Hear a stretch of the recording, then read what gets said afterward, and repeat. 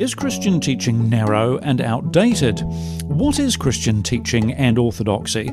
And how might we have strayed from it? Well, hello, I'm Brent Siddle, and welcome to the God's Story podcast. A very special guest on the show with us this time is Trevin Wax, Vice President of Research and Resource Development at the North American Mission Board and a visiting professor of theology at Cedarville University in Ohio in the States. Trevin was a missionary in Romania and has contributed to The Washington Post and Christianity Today. And his new book from IVP America, which is very timely in my view, is called The Thrill of Orthodoxy, Rediscovering the Adventure of Christian Faith. Trevin, hi, welcome to the podcast. Thank you for joining us. Well, thank you for the invitation. I'm glad to be here. Now, before we get on to talk about the thrill of orthodoxy and what orthodoxy actually is, can I ask you, because there are going to be people listening to this podcast, and people say this to me from time to time, particularly where I'm in New Zealand, doctrine doesn't matter. They say, you guys are into theology and theology divides, doctrine divides, what we need is love and Christian charity, and let's get on with it. And I want to ask you first up, how does doctrine make a real difference in life, and how can false doctrine be toxic? Well, I guess it depends on what doctrines that we're talking about, the impact that they would have on the Christian life. Whenever someone says doctrine divides, I think it's very easy to immediately point out that doctrine is actually what unites. In fact, if you look at the common ground between the three major wings of the Christian church, I'm referring to Catholicism, Eastern Orthodoxy, and Protestantism, there is a base of Trinitarian doctrine that unites all of those communions. And then when you look at the particular communions themselves and the different denominations and groups, those groups are united by what they believe. In fact, you'll find faith statements on websites, for a church to be able to say, this is what we affirm, this is what we believe, this is what we come together to celebrate. So when someone says that doctrine divides, there is a sense in which, yes, people are divided over doctrine, but doctrine also unites. And when someone says doctrine is divisive and therefore we should just focus on what we do, well, to that, I think we have to raise another question. How do we know what to do apart from doctrine? Doctrine is what gives us the understanding of what the Christian life is supposed to look like. People say, just live like Jesus. Well, I think your view of who Jesus is and what he did and how he lived and exactly in what ways you might be able to live like him and in what ways the way he lived is unrepeatable, that matters for how we live the Christian life. And so I think it's a very superficial rejection of doctrine that we see in some of that mindset that comes out so often today. Yes, we're surrounded by pragmatism here in New Zealand, and the New Zealanders will say, but it's true. I feel as though I'm surrounded by pragmatism. Why is pragmatism so dangerous in our churches, do you think? Well, I don't think pragmatism is dangerous as a starting point for reaching our society. If it is true, and I think it is, that in many Western societies, the first question people ask about religion is not, is it true? They ask, does it work? Does it help in some way? And this is not something new. I was just, I'm preparing for some lectures to give in Yorkshire next month that is relying on C.S. Lewis. And Lewis was saying this back in the 1940s, that he saw this turn in the upper, more educated classes of Great Britain toward the question of religion being only seen for its beneficial therapeutic value, rather than the question of whether or not what a religion teaches is true or not. And so that's not new. And I don't think pragmatism on its own is necessarily the worst place to begin with someone. I think if someone's asking the question, does Christianity work? Then I think we need to ask them, well, what do you mean by work? And what do you mean by, is it making your life better or beneficial? Let's start with that. And then move into those deeper questions of, is Christianity true or false? At some point, you can't put off those questions forever and be authentically Christian. The Christian faith is about events. And so I think pragmatism is, if that is the culture that we've been placed in, if that's dominant in the society that we're called to reach, then we need to begin where people are. But we do need to the danger is that we stay there, and that we imagine a kind of Christian life that is only focused on religion being helpful, rather than the objective reality of Christianity being true. The martyrs did not go to their deaths for a helpful and beneficial religion. They went to their deaths because they were convinced that there was a rock solid foundation beneath the confession they made as they were thrown to the lions in some cases. Yes, mention of the martyrs is vitally important and crucial, and absolutely true what you say. Have we lost our fire, do you think, in the church, in the West, and much of the Western church? Have we lost our passion for the Lord Jesus? Have we lost our passion for Christian orthodoxy? Have we lost our passion for Scripture? I think passion is connected to our confidence. And I think what the sort of spiritual malaise that has settled in over many Western churches, I'm afraid, is this lack of confidence, if not in the truth of Christianity, in the goodness of Christianity. Is Christianity really good for the world? Not just good for me personally, and sort of the, it's nice to have people that I meet up with and that, bring over casseroles when someone in my family's ill or there's a death, or it's nice to have people to marry and bury and, have the sort of formalities and to mark the events of life, those cultural markers. That's not really the question. The question is Christianity and what it teaches broadly good for the world? And I think that's one of the things that we have to go back again and ask: is it possible that our lack of passion is connected to a lack of confidence in the goodness and beauty of Christianity? And if that's the case, we should ask the question of how we regain that. And I think you can regain that by trying to manufacture it in some way, by innovating or trying to change Christianity in some way, or you can try to regain that by going back to what Christianity is all about and going back to the foundation. Yes, and that's what really your book's all about, isn't it? It's about rediscovering the passion and the joy and the truth of orthodoxy. What excites you? I mean, let's take the title of the book, The Thrill of Orthodoxy. I think it's a great title. What thrills you about orthodoxy? What gets you passionate and excited about Christian truth?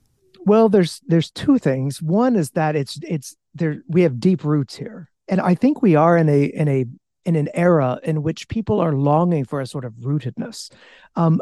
If the cultural winds are blowing so fiercely in so many different directions, it's hard to know what's up. It's hard to know what's down. It's hard to know what's true or false online. There's so much misinformation. There's political polarization in many churches. I mean, there's just so many challenges facing the church right now. I think in a time like that, when it's often so easy to lose your sense of orientation, what's thrilling to me is to go back to Christianity, because we say, no, there are ancient roots here, and there are basics and foundational pillars of something that has stood the test of time. And I may not know everything that's true or false about everything going on in the government right now, or politically what's the best way forward, or what exactly this means or that means for the church at large. But I know this has endured, and this lasts, and this is so. I think there's a thrill in knowing that you have come up against something real, something that's there. It's not something you've invented. It's something you've discovered. It's there. So I think there's thrill in that. But then I would just go a step further than that and say that really the thrill is in meeting the one in whom these doctrines describe. The whole point of orthodoxy and theology is not to fill our heads, but to bow our heads in adoration and worship of the one who has saved us. When we're parsing the intricacies of our view of Jesus Christ and who he is, and exactly how he relates to the Father and the Spirit, and what it means for Jesus to be God, those are intriguing and important questions. But the thrill is in coming to know the Christ that we are confessing. It's in coming to know the God that we confess as one God in three persons. I think that's really where the thrill. It's in the encounter with God himself. Yes, and you write about, I love the way you write about the faith, because you write about Christianity as an adventure. which I've found really appealing. Now, what do you mean by that? How is Christianity an adventure? Well, Christianity, properly understood, invests significance into all of our ordinary activities and choices. When I talk about Christianity as a rollicking adventure with opposition and with starts and stops and almost like a roller coaster, I immediately follow that up in the book by saying it's not going to feel like that all the time. A lot of us are, you may have a job where you're clocking in and out and may not really be satisfied with it. Maybe you have some challenges in your family life, or you've got some, you're mustering up the energy to pray daily, to read scripture. I mean, so much of the Christian life, or just life in general, is made up with what we would consider to be mundane activities. And so you could say, well, that doesn't really feel like an adventure. And to which I would say, you're right, it doesn't, and it necessarily not always will feel like an adventure. And yet, if you truly understand what Christianity teaches, and you truly believe there is eternal significance to the choices that we make, and if you truly believe that God is working in you through his Spirit to conform you into the image of his Son, there is something going on in your daily acts of routine obedience that is more than you can even comprehend. You are, I mean, just take prayer, for example.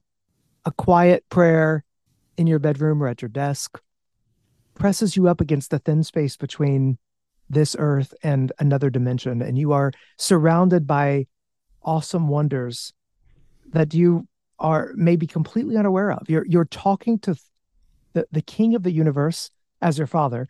You have the Son next to you interceding for you, and the Spirit speaking through you. I mean, right there in that moment, if you really believe what the Bible says about prayer, as boring and mundane and as at times just non-adventurous as it may feel, if you really believe what the Bible teaches about this, there's no real way of walking away from that and concluding that there is something wonderful happening, whether or not you can understand it or sense it all the time. Yes. And so that's what I want people to understand. Yes, prayer is thrilling, really, because you never know how it's going to be answered. If it's going to be answered, and when it's answered, it's a thrill to see how God answers it. That's very true. True. It's a real adventure there. And now, because you write about heresy and how churches can drift into heresy, but I wonder how and in what ways do we all, or are we all tempted to drift from the truth? And how can we drift from the truth without even realizing we're drifting from the truth? Well, I think it's easy to drift if you've ever been to the ocean and you've been out in the waves and you recognize, you look back at the shore and it looks like your things have moved when actually you've drifted imperceptibly, with the currents of the ocean. It's just very easy to drift. And so you find yourself having to consistently recenter yourself with wherever you left everything on the shore. I think that's a common practice that a lot of people have experience with. Drifting is a lot like that. There are cultural currents of which you may be completely unaware. And if you don't take seriously the responsibility of recentering yourself, realigning yourself with God's word, and refocusing your mind and heart weekly in worship with other believers, if you're not doing those activities, you can drift without even realizing it. And so I think there are different ways that people drift. I think there's not that many ways, but there tends to be several that come up. One is you could drift just by losing your passion and excitement and interest for Christianity. Another way you could drift is by focusing only on the practical and not really thinking about doctrine or thinking that there's any relevance to it. You could also drift by being very unsettled with what Christianity teaches, to where you are continually and forever in a state of wrestling with these truths, and questioning and wondering whether they're truly good and beautiful, which I think many Christians go through a season like that. But if that's if we're content to live in that space for too long, that can precipitate a drift. And then finally, I think one of the ways we drift is by being so focused on the impact, the implications of the gospel, that we lose our excitement for telling others about Jesus and seeing people's lives change. It's easy to get focused on the tangible things we can do, like feeding the hungry, or reaching out and being generous to disadvantaged people, or whatever it might be, fighting for justice in society or whatnot. It's very easy to put something else other than the cross at the center of our proclamation. And so those are some ways in which I think, with good intentions even, we could drift without even knowing it. In what ways did because we're going to come on and talk about the New Testament writers, in what ways did the New Testament writers think that doctrine mattered? For assuredly they do think that doctrine matters, and warn against, and constantly warning against the dangers of false teaching, and even associating with people who are teaching falsehoods. Well, I think one of the key takeaways from what we read in the words of the apostles is that they're focusing constantly on sound doctrine. Which is another way of saying healthy doctrine, life-giving doctrine. The reason that I think the apostles take this so seriously is because they recognize that false doctrine is like poison. It can kill you. Yeah. It can certainly make you sick. And so, but healthy doctrine is like a tonic. It's medicinal. There's a sense in which it helps to keep us healthy. And so I think the apostles are consistently lifting up good doctrine and calling out false doctrine because they recognize the damage it can do to one's soul. And that is something that I think a lot of us in the West have a hard time getting around, because we see religion and doctrine is in the realm of values, personal values, private personal faith. And if you see doctrine like that, then just everything is basically, well, you have your truth and everyone else has their truth, or you have your version of Christianity and other people have their version of Christianity. The apostles don't have any time for that. That's just not the way they think of doctrine. And I think we do ourselves a disservice to not listen to their voices and read their letters on their own terms, and really try to get into the world of how they're seeing this, rather than us picking and choosing what we like from that and putting it into our world. Yes, they take it very, very seriously, don't they? I mean, Paul, in his letters to Timothy, absolutely always very, very concerned about it, and Ephesians and all of them, really. He's very, very firm about it indeed. How important are the early creeds to the church? And should we say them more often in our church services? The Nicene Creed. I love the Athanasian Creed. I wish we could say the Athanasian Creed in our church nearly every week. I really do. Well, it is a beautiful creed, and the Apostles' Creed as well. I think the Athanasian is a little lengthy. Yes, I was going to say that. It makes it a little. Say that it's very long, and I said, yeah, but it's very important. It is important, and I think there are some churches, I can't remember which denominations I looked up, that say the Athanasian Creed about once a year. Yes, I think we used. I think we used to do the Athanasian Creed a couple of times a year, just to make sure we'd covered it really. But it's fabulous. Yeah. Yes, it is. It is. Well, the creeds, the Apostles' Creed and the Nicene Creed are certainly more. They're more easily accessible for liturgical use, and different churches have different traditions as to the place of creeds, or whether or not creeds are important to use. I think these particular creeds are wonderful because of how biblical they are. A lot of times people want to put up a wall between the Bible and the creeds, and certainly I'm a Protestant and want to affirm sola scriptura, and I believe that Scripture is the supreme authority over creeds and councils. But also would want to say, when it comes to these early creeds, the reason that they have endured and they have stood the test of time, and there's so much widespread agreement on these, is because of how rooted they are in Scripture. I mean, they are glorious summaries of what the Bible teaches. And so they derive their authority from Scripture, and then are wonderful guardrails for us to use. I wish more churches would I wish more churches that are used to saying these creeds would do more teaching on them to show how they connect to what the implications of the creeds are. So, for example, if you're in a church tradition that's used to saying the Apostles' Creed every single week, I mean, you ought to. I wish leaders and teachers would do a better job of explaining, what does it mean when we say that we believe in the God, the Father Almighty, creator of heaven and earth? What does it mean that God is creator, that he has created us, that he has created everything in the world, and what it means for us? There are all sorts of implications there that even get to the very heart of some of the controversies today about, what it means to be human, to have bodies, things like that. So I think churches that are more liturgical, that use the creeds more, I wish they would unpack their significance more often. And churches that don't use them, I wish they'd incorporate them in somehow into the life and teaching of the churches. It's like health giving truth. And worth using. Yes, and Athanasius, of course, a great hero of the faith who basically stood alone in his time against, was it Arius? Yes, it was Alexander was the first one, and then Athanasius stood up against Arius. And Athanasius died before he really was able to see all of the fruit of his labor there. He died at a time when it wasn't clear which faction was going to win. Now, it was never a battle to the death, as if, the church was completely split down the middle on this question. It was always the vast majority of the Christian church was orthodox on the question.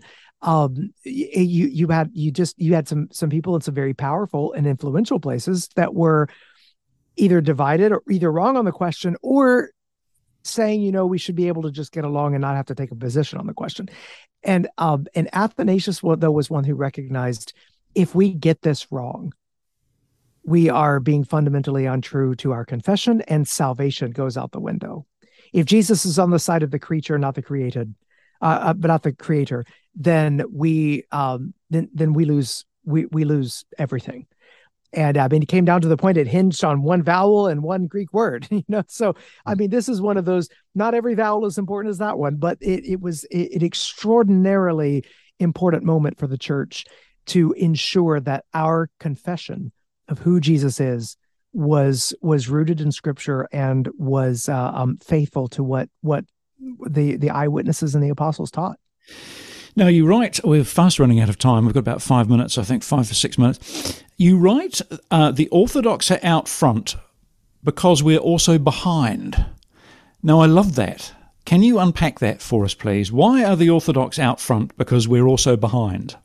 So this is a way of trying to change our conception of the calendar, so to speak. There's a myth out there that there's this sort of myth of progress, and that things are constantly developing and moving and innovating, and doctrinal innovations are the way of the future. And you've got there are all these trends and things that you need to be completely aware of and following, and this is the way that history is going.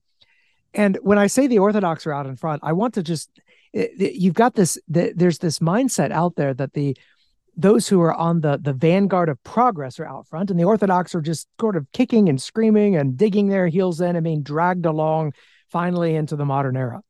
And I just think that picture is very false. It's very false.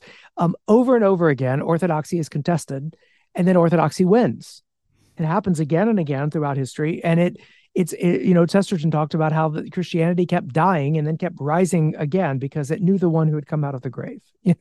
So the reason I say that we are in front because we're also behind is to say we need a different calendar altogether. Orthodoxy is out front because at some point the trends will turn around, and those who are on the vanguard of progress the fall off the wagon, and then you've got the Orthodox back in the front seat again. And it's just, this is the way that this has tended to happen throughout history. And so we need a different conception of time and progress. And I think Orthodoxy gives us confidence that the enduring truths of Christianity will persist.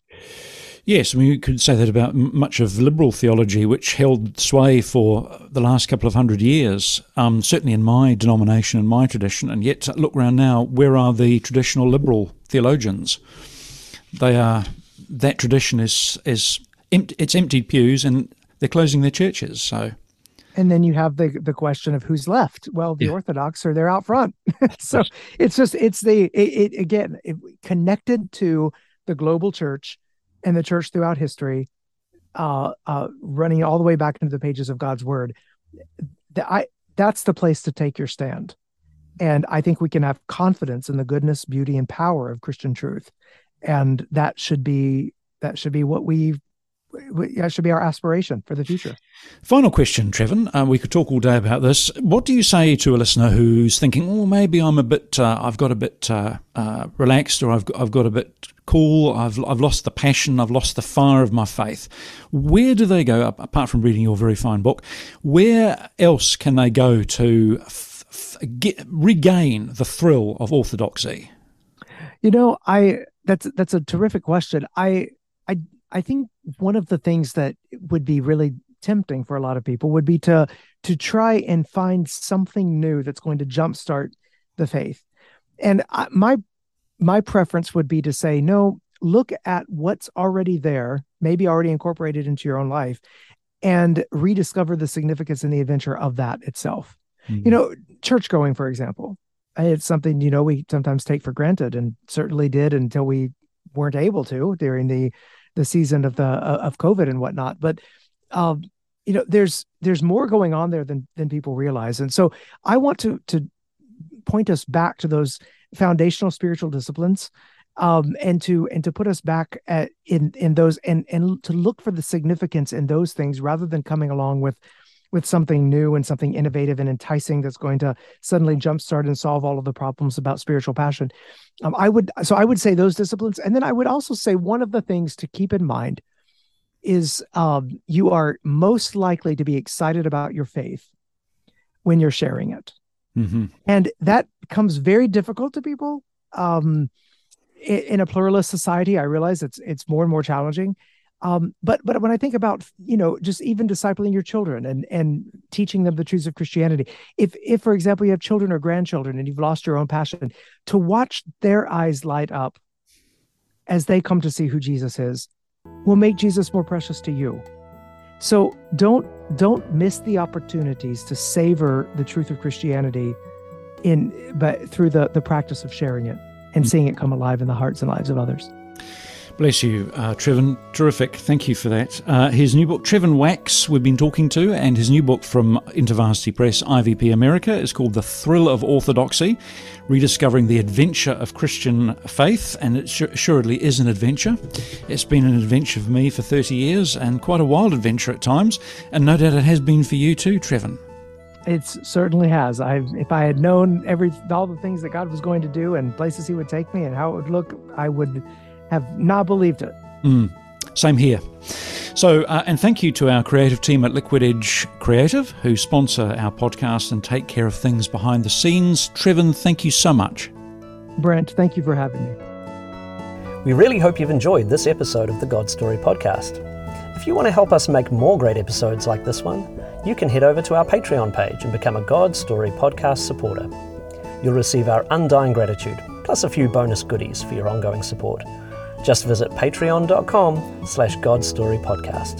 That's patreon.com/GodStoryPodcast. As always, you can get in touch with us via our website, godstorypodcast.com.